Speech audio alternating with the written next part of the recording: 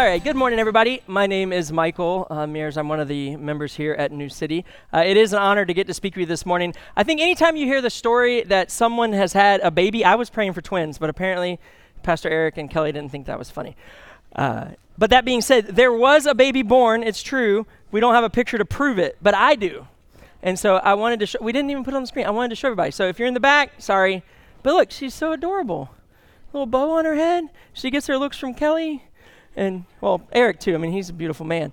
So I am honored to get to stand in his place this morning, but even more honored than that, I'm honored that we get to open the Word together. And the reason I say that to you this morning is because there's lots of things in this world that are temporary. I love Florida State, and they are undefeated. Hopefully that's not temporary, but ultimately it is. We realize that our jobs are temporary, our possessions are temporary, but today we get to do something that's eternal. We get to look at God's Word, and we get to be a bunch of souls in a room together and see what God has for us. And so I'm super excited to jump in and see what God does with us. This morning, there's going to be a big kind of main idea, kind of keeping me within the guardrails in the sermon this morning, and here's the main idea. The main idea is this, is that God uses our weakness, or weaknesses, to bring us to Him and point others to Him. Now, I invited a bunch of friends today, and I'm super pumped. They might be here somewhere, I mean, just hypothetically. But I didn't tell any of them ahead of time, hey guys, great news. Especially all these baseball studs in the front. I didn't say, hey guys, great news, let's talk about weakness. Right? Nobody wants to hear about weakness. Right?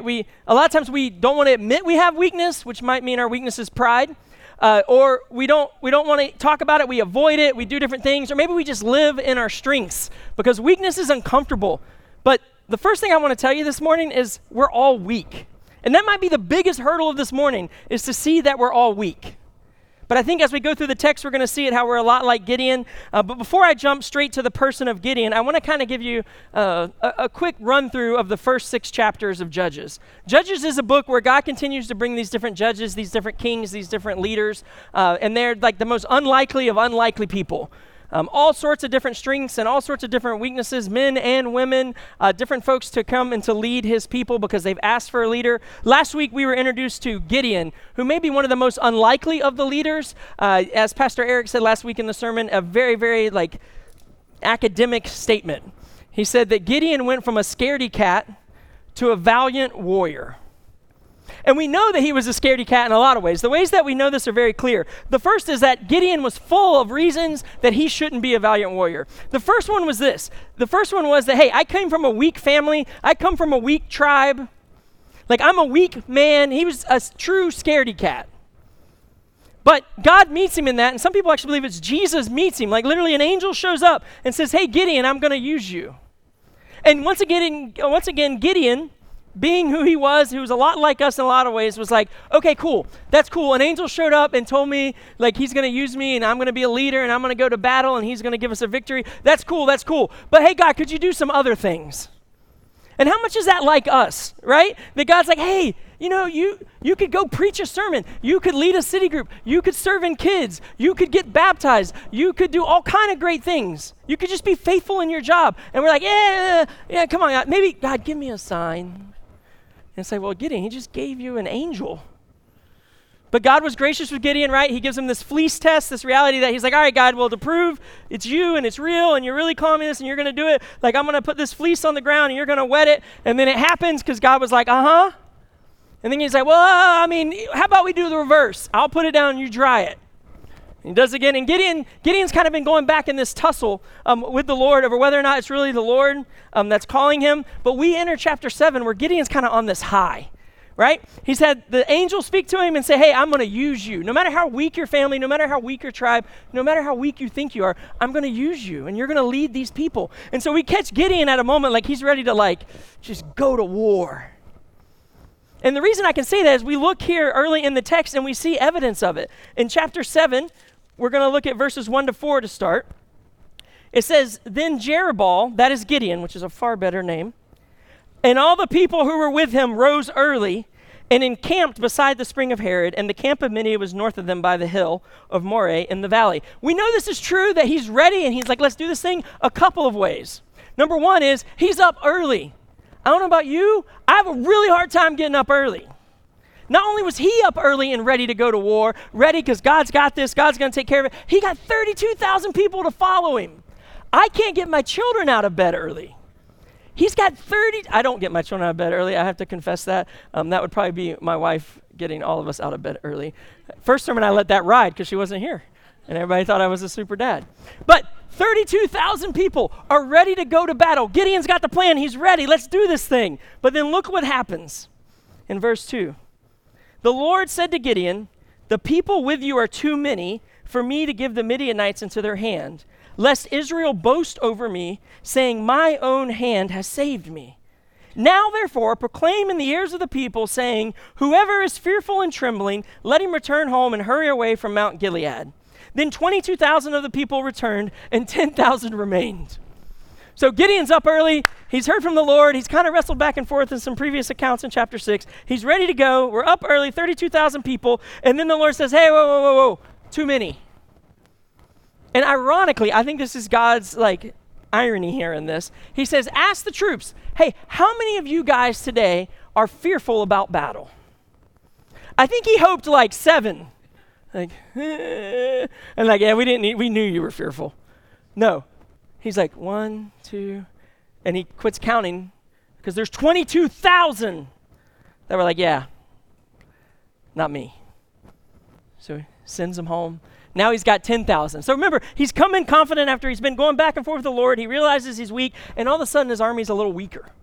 2/3 weaker, right? I think. I had public school math. 22,000, right? And so he's now down to 10,000. But then look what happens in verse 4. It says, and the Lord said to Gideon, the people are still too many. Man, I'm trying to picture Gideon in that moment. He's like, okay. Well, okay. All right, God. Yeah, fleece test, the angel. I had a plan. I'm trying to obey you, but you took 22,000. I guess that's good. You took the fearful away. I can still see, God, how you're working this out. How this was a good idea. Get rid of the fearful people. Even though Gideon's a pretty fearful person himself. And God says, all right, so here's what I want you to do. He says, I want you to take your remaining 10,000, you're going to take them down to the water, and you're going to have them each drink water. And how each person drinks, there's going to be 2 groups of people, one really big group and one really small group. And you're going to take the really small group. That's going to be your army. Now, I don't know how many of you read this text. I didn't remember the numbers until I started reading it this week. You had 32,000, 22,000 said, I'm scared, and they went home. Now you've got 10,000. They go get the water, and God says, you know what number I want you to keep and use and go to battle with? 300. Can you imagine? You started out we're up early, we got a plan, 32,000 people. Let's roll, let's do this thing, God's on my side, and now 99% of the army's gone. And in that moment, I think we all have to ask ourselves, why in the world would God do this? Is this cruel? Is this some bully in the sky? But the good news here is I don't think we have to speculate. The good news here is it's in the text. It tells us why God said, let me whittle your army down from 32,000 to 300. And it's in verse 2. It says, the Lord said to Gideon, the people with you are too many for me to give the Midianites into their hand, lest Israel boast over me, saying, my hand has saved me.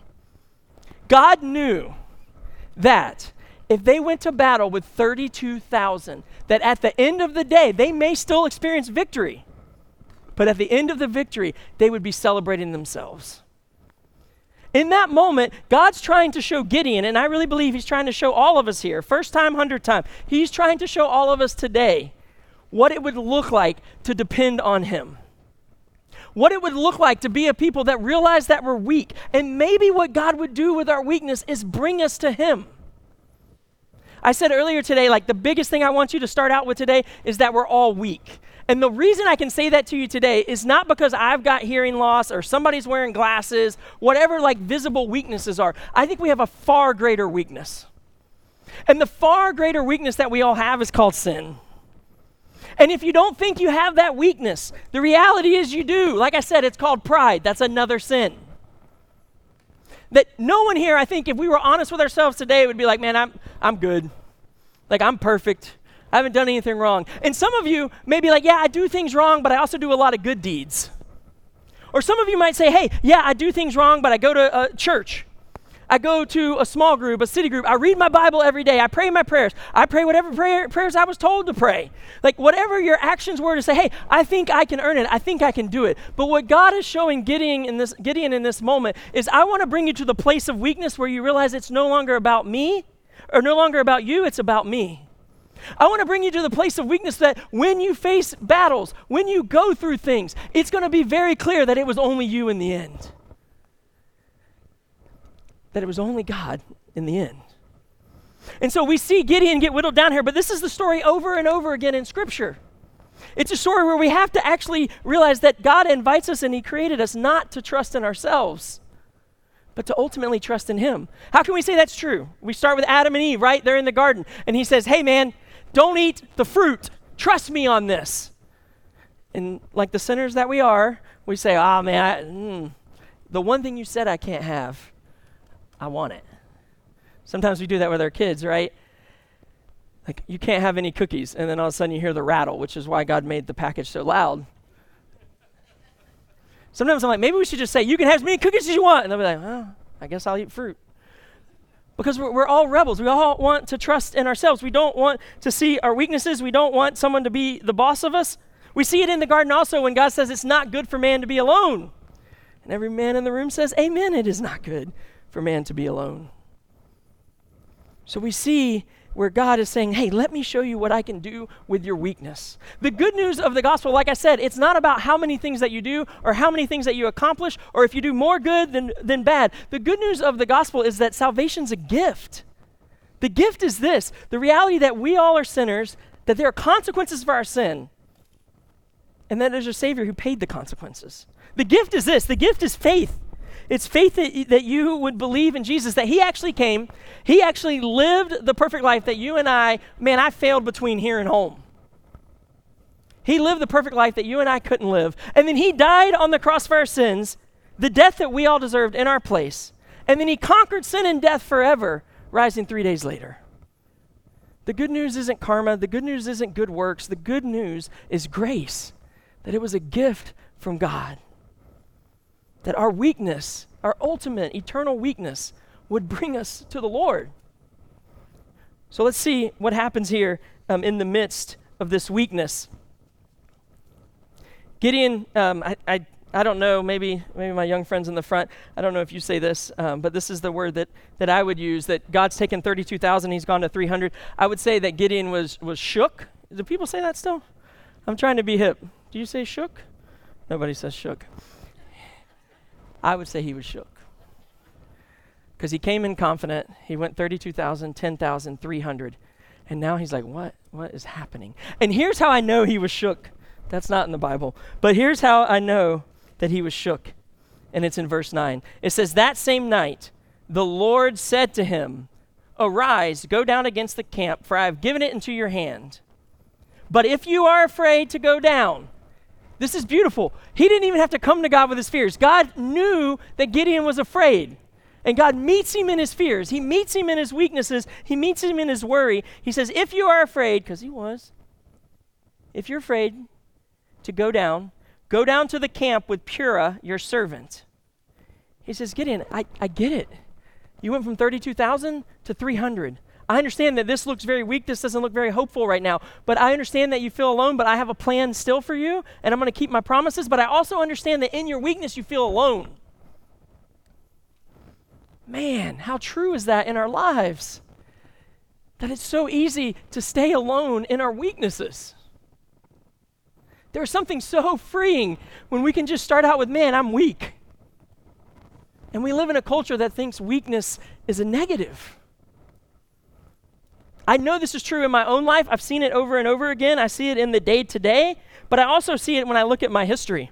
I look at a history where I had tons of sin and tons of things happening, and I started going to these rooms of men that struggle with the same issues, the same addictions. And if you've ever been in a room like that, like a room full of addicts, whether it was alcohol or drugs or sexual addiction or whatever the addiction was, one, you can't raise your hand because it's anonymous.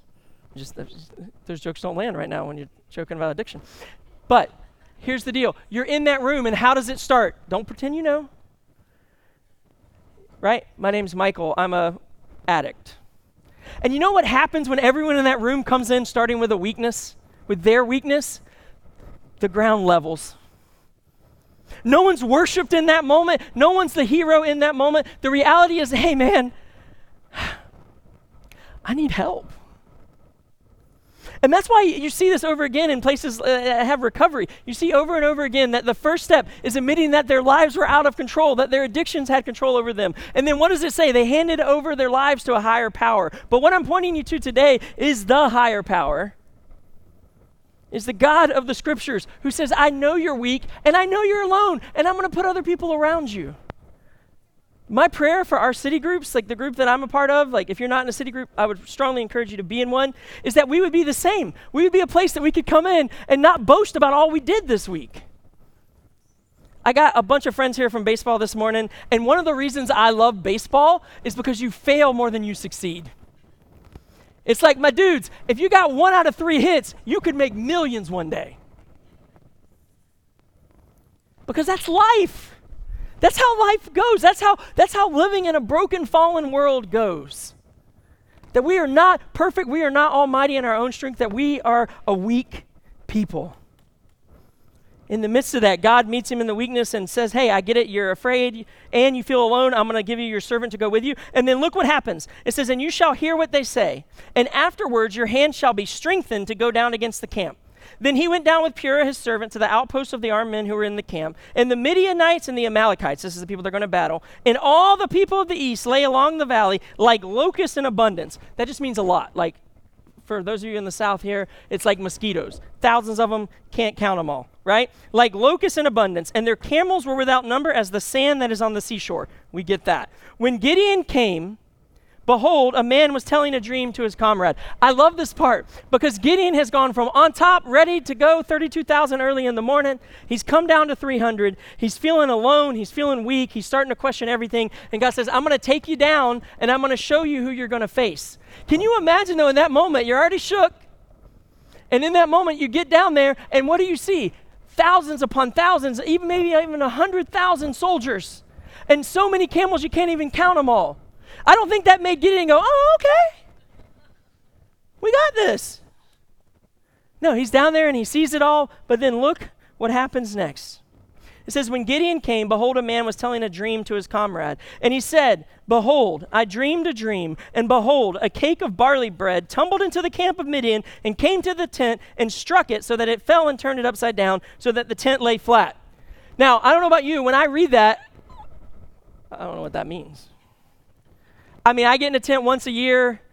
I like bread, but that's all I got. I should probably eat less bread. But the reality is there's this dream. But the coolest part here is not that we sit and go, man, I don't know what that means. The cool part is we see what it means. And his comrade, these two men are having this conversation. His comrade answered, this is no other than the sword of Gideon, the son of Joash, a man of Israel. God has given into his hand Midian and all the camp. What a moment. Gideon has said, all right, God, I'm down to 300. You know I'm afraid. You know I feel alone. You've brought me down here, which has not helped, to see all these people. And you brought me down here, and in the midst of it, you used 2 of the soldiers to tell me that you're good, that you're in control, and that you're going to work through and in the midst and in spite of my weakness. I love this part because Gideon continues to take steps, step, step, step, knowing his weakness, but trusting the Lord. And the Lord meets him there. The other part I love about this is he's not the only one shook. The comrades, they're nervous too. The reality is that we all have fear. We all have weakness. We all have things when we look at the circumstances, it feels impossible. But the difference between the enemy army and Gideon was Gideon had God. In the midst of this, he said, God's got this, God's got me, God's got us, God's got the battle. And look how he assures Gideon. I think there's a couple of really great takeaways that you can look at here. He provides assurance in the midst of the weakness through his word. In the midst of Gideon's wrestling, in the midst of his fear and his loneliness, that he provides assurance through his word. He does that as he speaks to Gideon, as he guides Gideon. For those of us today, he provides assurance through his holy word, through the scriptures. Man, what a gift it would be that instead of the enemy using our weaknesses and our fears and our sins to isolate us and separate us, what if instead God could use it, God does use it, to bring us to his word, to bring us closer to him. But not only does he bring us to his word, he also gives assurance through the mouth of others. That there are other people that are speaking and that is giving Gideon courage. I mentioned city groups earlier, and I think it's so important that you have a community of people that you're able to share your weaknesses with, but also a group of people that don't be like, yeah, you are a loser, but instead of people that can encourage you. Not in yourself necessarily, oh, what are you talking about, Michael? You're so strong. You got this. I always laugh at cups that say you got this because I'm always like, no, I don't. Like, unless it means you, God, got this, right? But have people around you that would actually point you and encourage you in the reality of how God is using our weaknesses. And then the third way that God works it out is through circumstances. He has brought Gideon to the most weird of circumstances to speak to him and to encourage him in the midst of his fear, in the midst of his weakness, in the midst of his loneliness. And this is so hard for us because when we get in the middle of a circumstance that exposes our fears and our weaknesses, the last thing that we want to do, or the last thing, at least I'll admit it, the last thing I want to do is look outside myself. Tends to, when the world's going wrong or when my weaknesses are exposed, I tend to turn inward. I tend to mope. I tend to fear. I tend to separate a little bit. I tend to isolate. I tend to hide. But he uses circumstances actually to give assurance. So I can't promise you right now, hey, don't worry, guys. I can't give you this crazy great promise about your current circumstances. But what I can tell you is further down the road, you can look back at your current circumstances and say, man, I see how God was working that out. For me, I've seen this in my own life time and time and time again. I saw it in my life when my sin led to me, legit not having a job. My sin led to me moving to a whole nother city. My sin brought me down here. And you know the craziest thing happened? The most terrible thing happened. My son, we get down here, and he gets diagnosed with terminal cancer.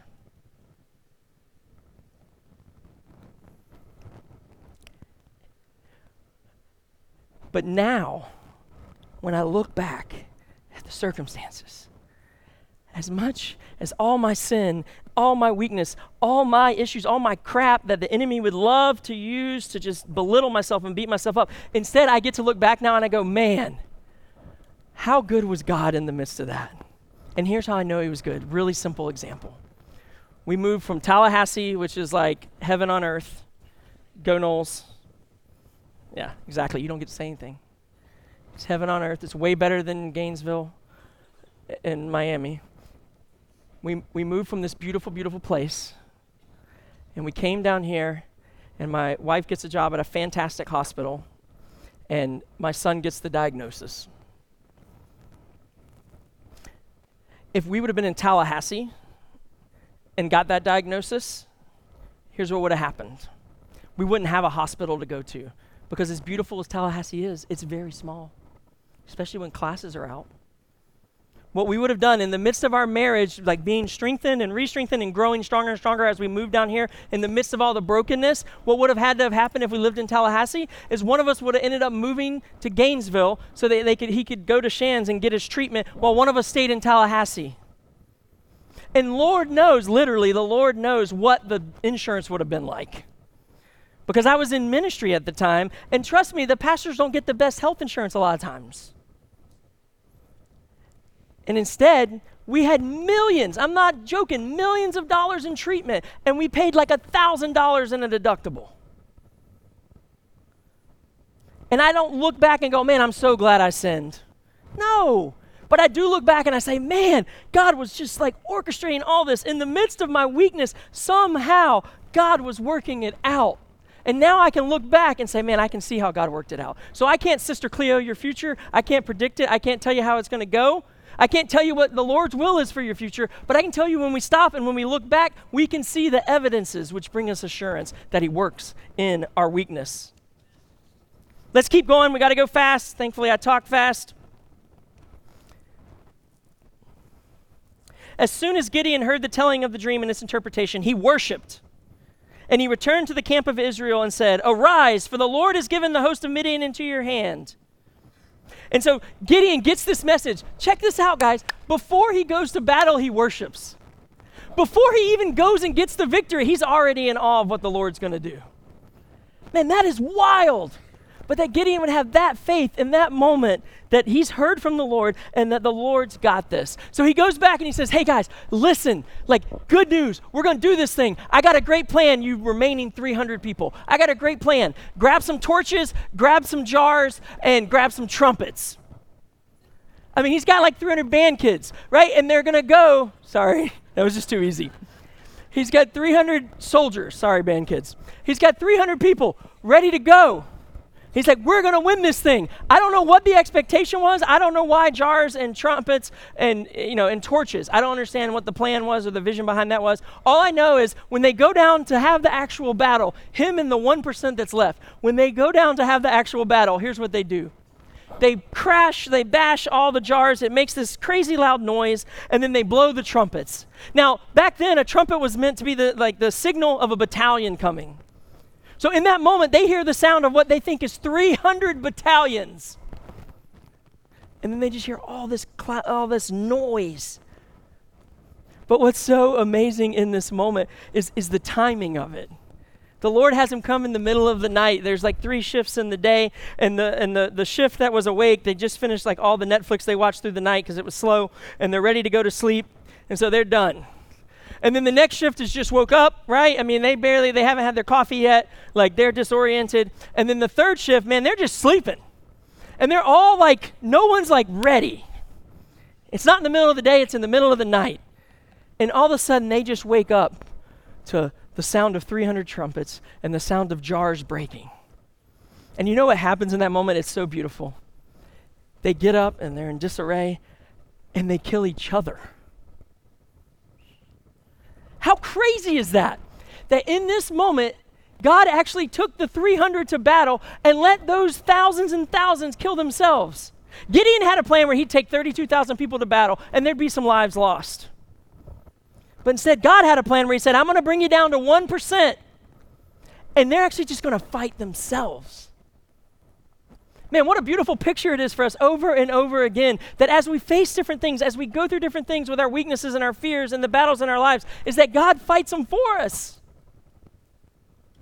And so Gideon, they experienced the God doing what he said he would do. But look what happens here. This is the crazy part. Gideon experiences this like holy victory that was ultimately not about Gideon, not about the 300. It was about what the Lord had done. And then look what happens here. We're going to go real fast in chapter 8. In chapter 8, Gideon is on a high, right? We've got this great victory. And in chapter 8, some unique things start to happen.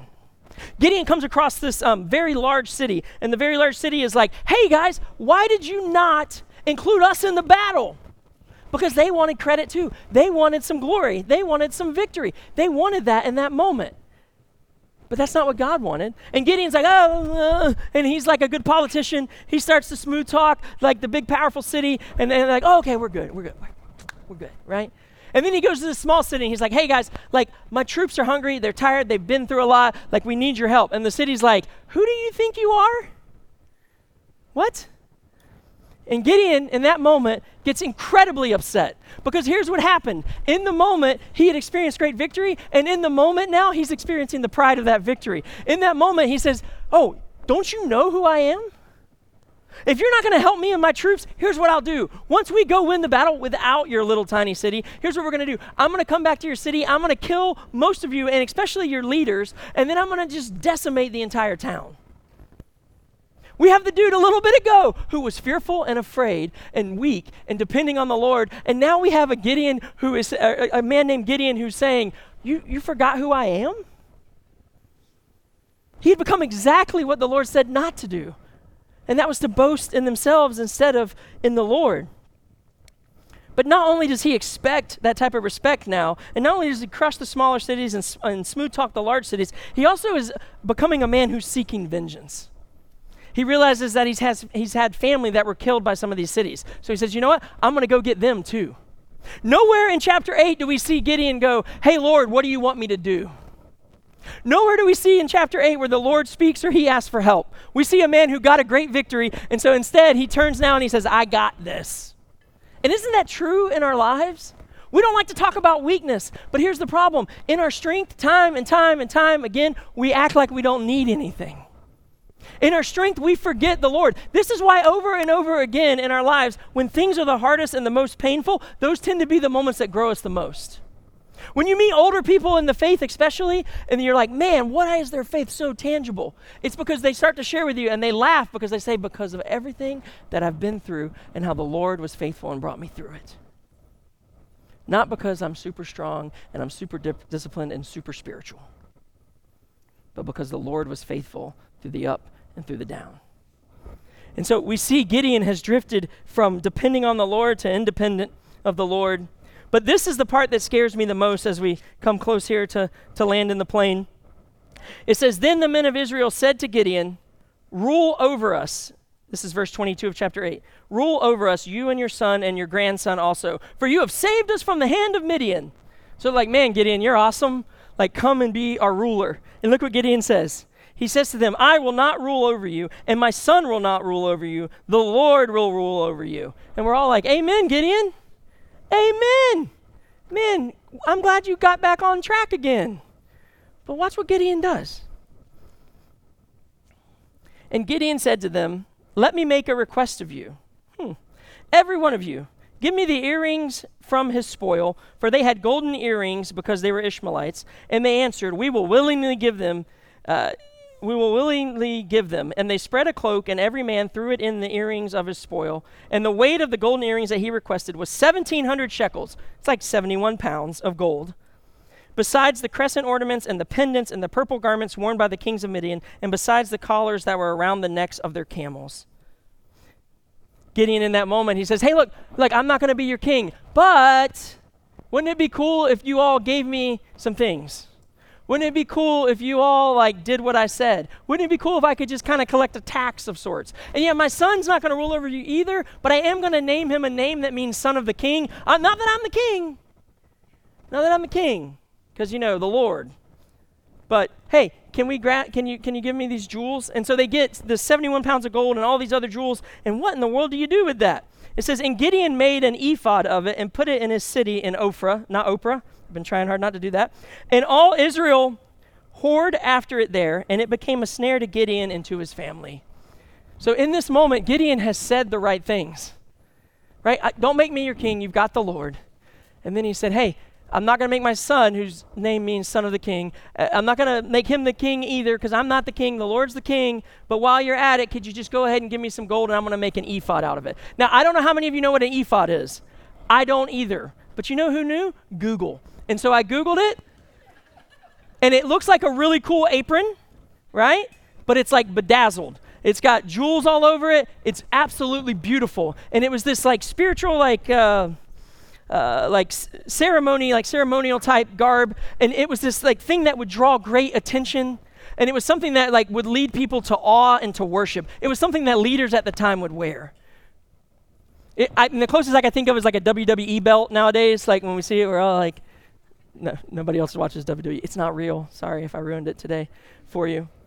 But in the midst of this moment, Gideon says, hey, look, I don't want to be your king, but I'll be glad to take some of the spoils. I'll be glad to name a son whose name literally means son of the king. And I'll be glad to prance around, to walk around, to stand around in this beautiful ephod that draws you to worship me. And the reason I say this terrifies me is because Gideon said the right words and his actions were the opposite. Oh, that is terrifying. Because the reality is, we all can come in here and sing the songs and preach the sermon and have the conversations and do the Bible studies and do the good deeds and say, but our hearts are running the opposite direction. God is not after merely your words. God cares about your hearts. And my prayer this morning is not that you have the title of Christian, not that you know how to speak like a Christian or go to church and say the right things. My prayer for you is that your heart is captured by the good news of the gospel. My prayer for you this morning is that your actions flow out of what God has done for you, not because you want to try to earn anything. My prayer for you this morning is that you're not like what Jesus said, that you're honoring me with your lips, but your hearts are far from me. We know people like Gideon. And we know that when we invite our friends to church, when we try our darndest to share the good news of the gospel, the people who honor with their lips and our hearts are far from do incredible damage. As a pastor said many years ago, like, the only gospel some of your friends may ever read is your life. And your words are important. It is important that we share the gospel with our words, but our hearts also must be after the Lord. He's not asking for people that are just really smart and know the right answers. He's asking for people that depend on him and that love him. And the reason this terrifies me is because it could look very spiritual to say the right things. And you could do all the right things, like looking that way on the surface, but our hearts be far from him. It terrifies me because I did it, guys. I was in youth group chasing after girls. And I was a hellion. And I mean hellion in the sense of hell, like not living for the Lord, but I knew the talk. And I could say all the right things, and I could look very spiritual, and I could lead the Bible study, but my heart was far, far from the Lord. And trust me, if you saw my actions outside of that group of Christians, you would have known I was not a Christian. And we see Gideon here, what's happened to him. And this is so important, not just for Gideon's heart and Gideon's life. Look what it says in verse 27. It says, and all Israel whored after, there, I'm really sorry, parents, that it says that, but it's the Bible. And it became a snare to Gideon and to his family. But then look, it happens again after Gideon dies. It says, as soon as Gideon died, the people of Israel turned again and whored after the Baals and made Baal-berith their god. So when we live lives where we say, oh man, it's all about the Lord, praise the Lord, Lord willing, like, oh, I got 5 Bible studies this week, oh, I got church, I got to sing songs, and my heart goes the other way, not only does it say something about our hearts, it also impacts those around us. And we see this here, where Gideon is one of the unique judges where he doesn't lead them to worship the Lord. He actually leads them away from the Lord. And he said all the right things. But his actions showed that his heart was far from him. But how did that happen? And here's how it happened, verse 34. It says, and the people of Israel did not remember the Lord their God, who had delivered them from the hand of all their enemies on every side. Here's how it happened. It happened to Gideon, and it happened to the people that followed him, and it happens to me, and it happens to us all the time, is we've forgotten what the Lord has done. It is so easy to forget. It's great to come to church. I love coming here every Sunday. And maybe some Sundays I don't. We can be real. But when I come here each week, it's a chance to be reminded of what the Lord has done. But my heart, when I leave here, starts to beeline the opposite direction. What can Michael do for himself? I got this. I can do this. Oh man, I don't need to worry about that weakness over there. I can be successful at work. I don't need to worry about that weakness over there. I can be a really good dad. All good things. But not a heart that loves the Lord. They had forgotten. And so this morning, I think one of the questions we have to ask ourselves is, have you forgotten? Did you grow up going to church and haven't been in a while? Like, did you, like years ago, and you're like, man, my life has gotten so far over here and I have no idea how. And the how is that we've forgotten what the Lord has done. We've forgotten that the real battle that we face is not Midianites and Amalekites. The battle that we face is our sin and the continued proclivity we have to continue to move towards our own attempts at self-righteousness, our own attempts to try to save ourselves and hide our weaknesses and perform and perform and perform. And the good news today is that Jesus said on the cross, it's finished. No more performing. I've done it all. I've done it for you, and you can now live free. But for some of you, I think the other question is not, have you forgotten? I think the question is, honestly, do you know? Because to forget something means that you knew something at one point. And I think we live in a world now where we can never assume that everyone knows what I'm talking about when I say words like gospel.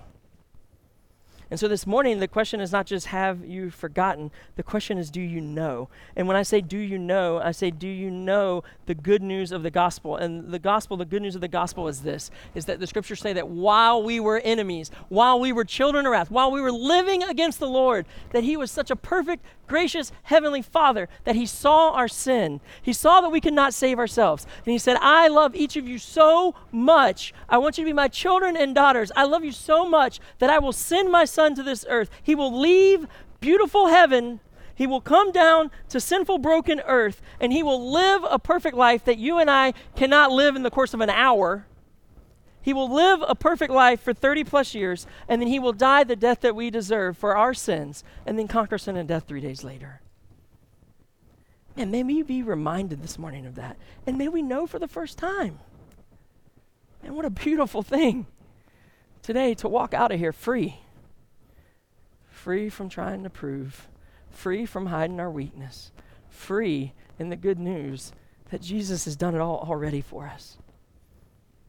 So this morning, I invite you, as we sing, to remember. I invite you this morning, as we sing, to proclaim.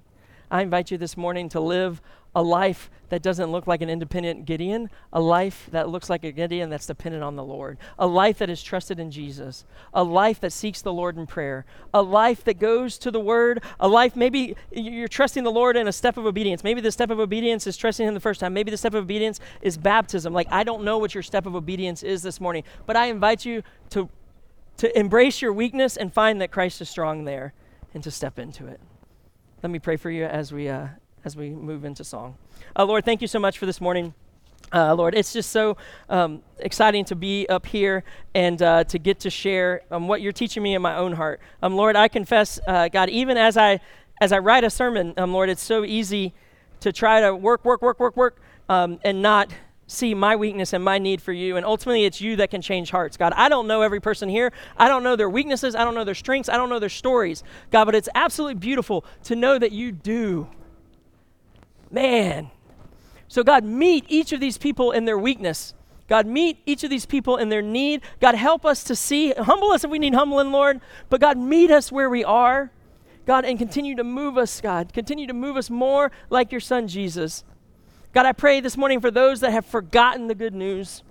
God, I pray this morning it would just be a fresh reminder to them. And God, for those that have never heard it, never trusted it, whatever it may be, God, I pray that you would just work on their hearts, God, that you would do a miracle there, God, that you would give great freedom this morning as they become your children, God, as they trust in Jesus. And so, God, thank you again for how you work and how you move. God, thank you that you use our weaknesses to point to you and to point others to you. And in Jesus' name I pray, amen.